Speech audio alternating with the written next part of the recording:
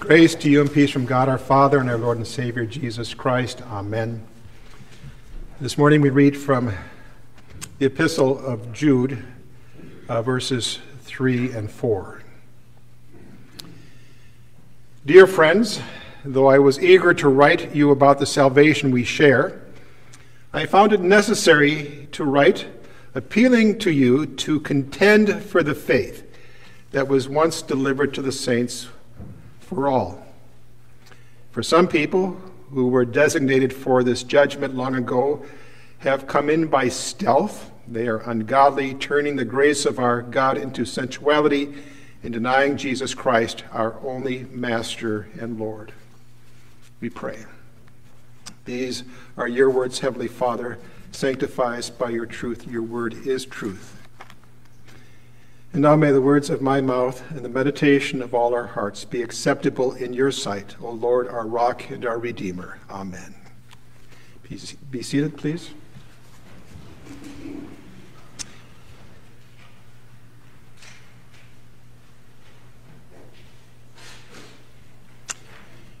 In the name of Jesus Christ, dear fellow redeemed. So last Sunday I gave examples of how our culture has changed quite drastically over the last years. We are facing things that we haven't faced before in our culture that are so contrary to the Word of God. And I also made the point that we rightfully call these things heresies or false teachings and lies from Satan. So this is a strong statement. So let me clarify once again what I was putting into this category of false teachings and lies of Satan. So, besides many other things, heresies and lies of Satan that have arisen today in our culture include the belief and practice that marriage is not designed to be a lifelong union, but can be ended for whatever reason. The belief that marriage can be between two men or two women. The belief and practice that becoming one flesh or physical intimacy does not have to be restricted to a man and woman within marriage. The belief and practice that homosexuality is normal, acceptable, and good. The belief and practice that a male can identify as a female and vice versa, and they may receive hormone treatments or surgeries to help with their so-called chosen identity. The belief and practice that there's nothing wrong with raising children by LGBTQ partners. It is just as good as being raised by a father and a mother who are married to each other. The belief and practice that an abortion is a woman's right and not the murder of an innocent child whose life ought to be protected. The belief and practice that there's nothing wrong with and is even good to expose children to men dressed up as women, drag queens, in order to entertain or educate them. The belief or practice that a person is inferior or guilty of some sin merely on the basis of his skin color, heredity, his sex, his position of authority, or blessings he may have received in this life. To put it another way, what has become ingrained in our society in so many places is the belief and the practice that there is no real and transcendent truth, the understanding that God has not spoken definitively and clearly on these issues. And instead, each person or each group can decide for himself what his or what his group's truths will be. Again, these have become so popular in our society. They have found themselves into many settings in our society. And it is by these lies that Satan is blinding many people to the truths of Christianity, to the truth of Christ as the only way, truth, and life to the Heavenly Father. And it is by such lies that he is leading many Christians astray from faith in Christ, or at least trying to silence Christians. And I want you to note that one thing I haven't done yet is How are we to love our neighbors who have been caught up in these lies? I haven't spoken to that yet, really. But what I want us to understand is that we do have to understand that these are lies, because if we don't understand that these are lies that people have bought into, then we will never understand that we need to deliver them out of these lies.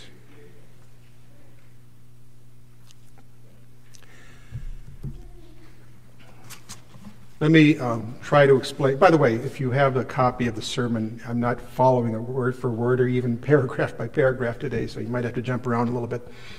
But one of the ways I've explained this to you in the past is by, picture a chart. And this chart is his history chart. On the top of the chart, you have this one line that represents the Word of God. The Word of God is constant. It never changes. It's always the same. It's the highest standard there is. Thousands of years ago, up to today, it's the same. And then you also have on this historical chart what we could call culture. And culture kind of goes up and down. Sometimes it comes a little closer to the Word of God, its respect for, tolerance of the Word of God, but sometimes it gets pretty far away from that high standard. And today we would say it's, come down pretty low. Okay? And then between that high standard of God's Word and culture, you have the church. Okay? Well, what does the church do? Well, the church is supposed to, of course, abide by that high standard, and sometimes the church comes pretty close, but there's other times also when the church decides, no, we're going to follow culture here. And so it dips pretty low, and that's happening today as well. There's always this temptation for the church and Christians to follow or to allow themselves to be pulled in the direction of culture. But anyway, this is the society in which we now live. And so the question is, what do we do? How do we protect ourselves, our children, our grandchildren from falling prey to these lies and heresies?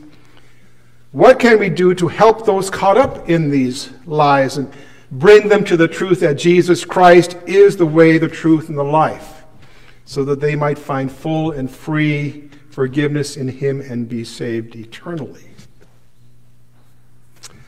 I've put together what I'm calling 7 helps we are to take advantage of in these last days. But before I go into those 7, and I'll just touch upon 2 or 3 of them today. But before we go there, I want us to understand that there is a foundation for all of them, for all 7 of these. And that foundation is expressed in verse 4 of hymn 511, "O keep us in thy word." Whereas Jesus said, if you continue in my word, you are really my disciples, and you will know the truth, and the truth will set you free. So it's the word of God alone. The Word of God is what the Holy Spirit uses. And everything that follows, these 7 helps that follow, they find their source and their foundation in the Word.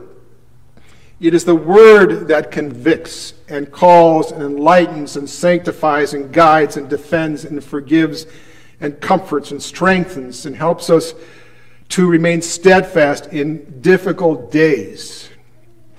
Or to put it another way, since we are what we call Christocentric, we center on Christ, the Word of God ultimately points us to, brings us to, and offers to us Jesus Christ, the Son of God, the sinner's Redeemer and Savior, in order that we might be His own, live under Him in His kingdom, and serve Him in everlasting righteousness, innocence, and blessedness.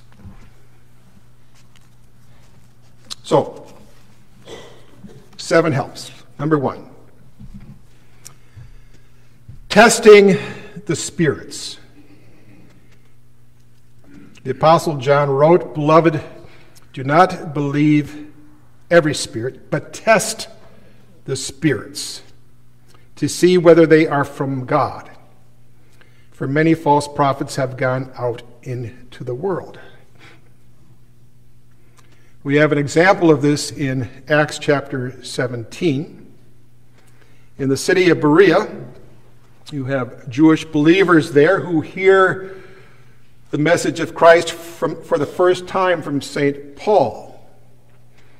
And it is said of these Bereans, the people here were of more noble character than those in Thessalonica, since they received the word that St. Paul taught them about Christ. They received the word with eagerness and examined the scriptures daily to see if these things were so. And this coincides with what we read from the book of Jude a short time ago. Beloved, although I was eager to write to you about the salvation we share, I found it necessary to write, appealing you to contend for the faith. Contend for the faith that was delivered to the saints once for all. In other words, there's a comparison that's supposed to be taking place here. A righteous and a necessary judging. We are to take the beliefs and practices that are out there, no matter where they come from, and compare them to the Word of God, the ultimate authority. And where many churches and Christians have gotten into trouble is when some other authority, some other book, some other teacher or professor, some research, some article found on social media, some dear friend, some other person's experience, somebody's alleged scientific fact or data, some other worldview, some popular way of thinking, some other philosophy, some other religion and its prophets are assumed and believed to be a higher authority than the Word of God.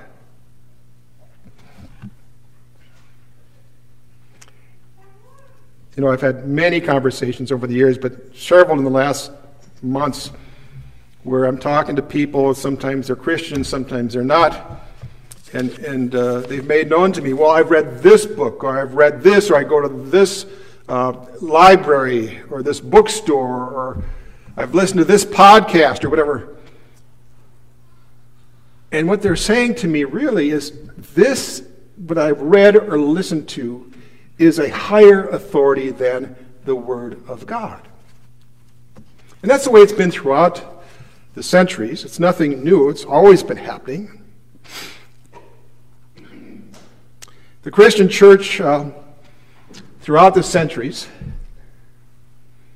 has been somewhat consistent that the Bible, the Word of God, is inspired, inerrant, powerful, sufficient, and the final authority when it comes to what we are to believe and what we are to practice. And at the same time, Satan and the world are always luring Christians and congregations away from that authoritative Word of God. In other words, that chart again there. It's always luring the church, and coming close to the Word, it's always luring that church towards culture, towards the lies that are out there. Now, this testing of spirits is not easy. For Satan is very sly. But we do have to take this mandate to test the spirits seriously. In the words of Jesus, we are to be as shrewd as serpents and innocent as doves. Because Jesus is sending us out like sheep among wolves. Doesn't sound like he knows what he's doing, but he does. So that is the first help, that we are to be in the business of testing the spirits, always.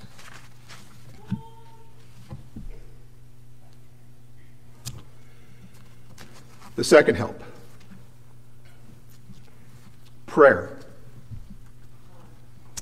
We are to pray, and for good reason. Prayer works. I'm going to mention three things we are to pray for. There's many, of course, but just three things. First, we are to pray for wisdom. This has to do with testing the spirits. Wisdom, you might say, sends up a red flag from time to time. Wisdom helps us to say, hey, something is wrong here. It might take a little while to figure it out, or we might have to ask somebody who is wiser and has more insight. Might have to ask them, is there something wrong here with this that I'm hearing or reading? But this judging and testing of some belief or practice needs to be done, and wisdom is the gift that God gives us and that we need.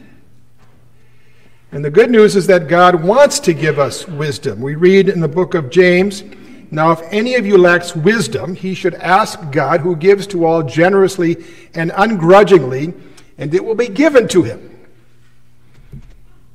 I remember when I was brought back to my baptismal grace when I was at college, and there were two people in particular who were able to answer my questions.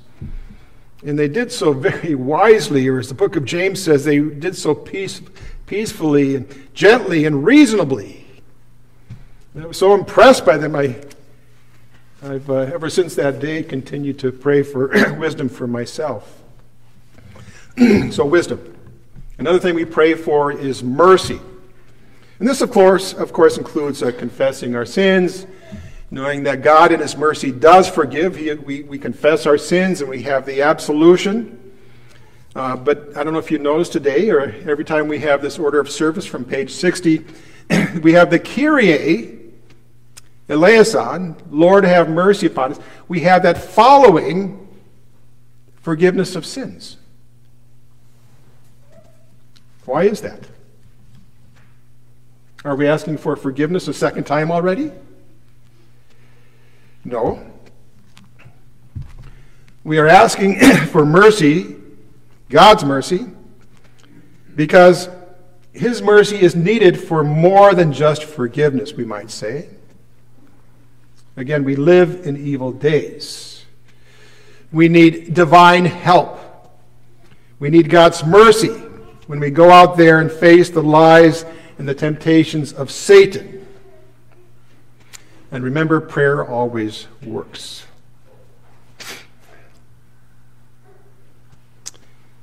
One more thing I'll mention to pray for.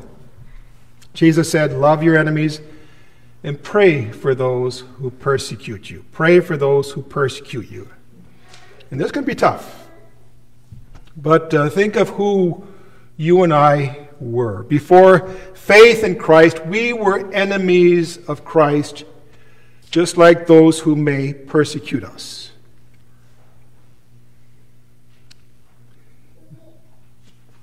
Most days I would rather criticize my enemies. It makes me look better, I think. But no, Jesus tells me to love them and to pray for them. Just like many Jewish Christians prayed for a man by the name of Paul or Saul who was persecuting them. And look what happened to him.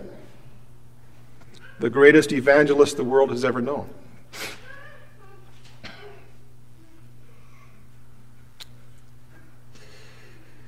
I believe this prayer to pray for those who persecute us will be more and more necessary as we face what is ahead.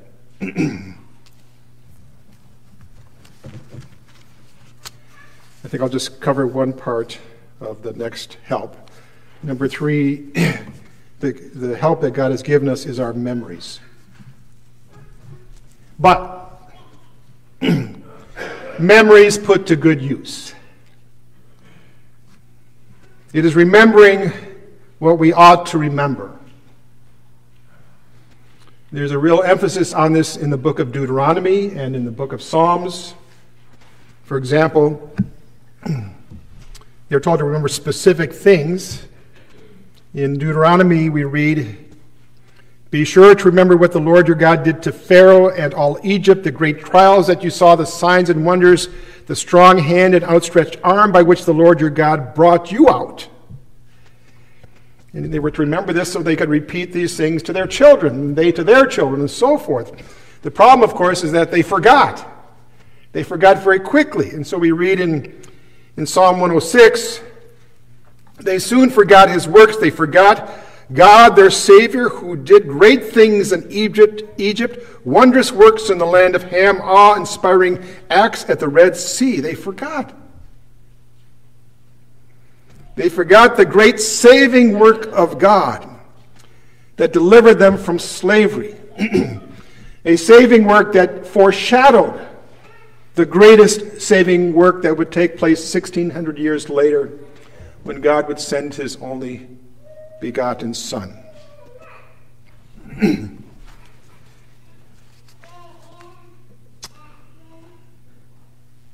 We find the same encouragement and command to remember given by Jesus.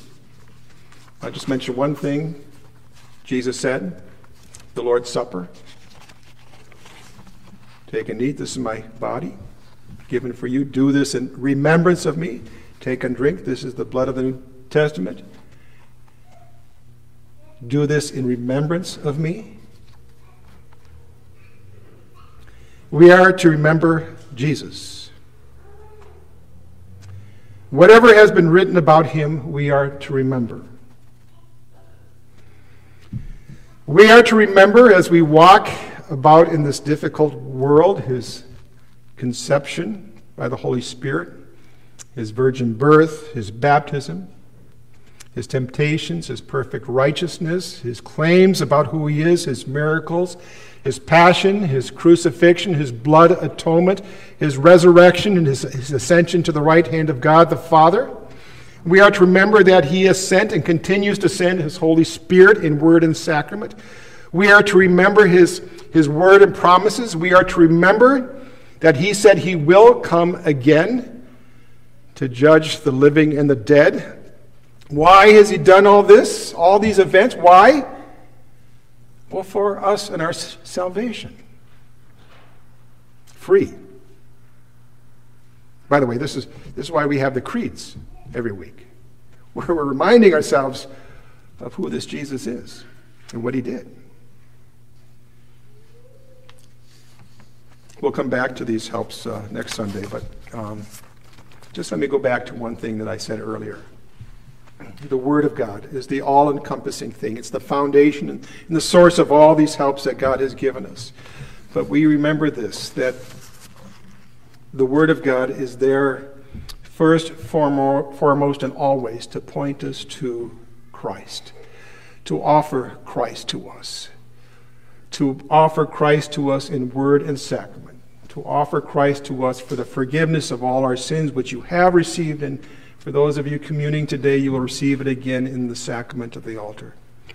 These things are there to help us survive difficult days, to help us stand steadfast in very strange and evil days. So may God continue to grant us his word, by which we are preserved. Amen.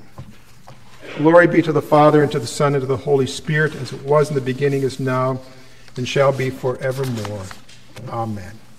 And now may the peace of God that surpasses all understanding keep your hearts and minds through faith in Christ Jesus. Amen.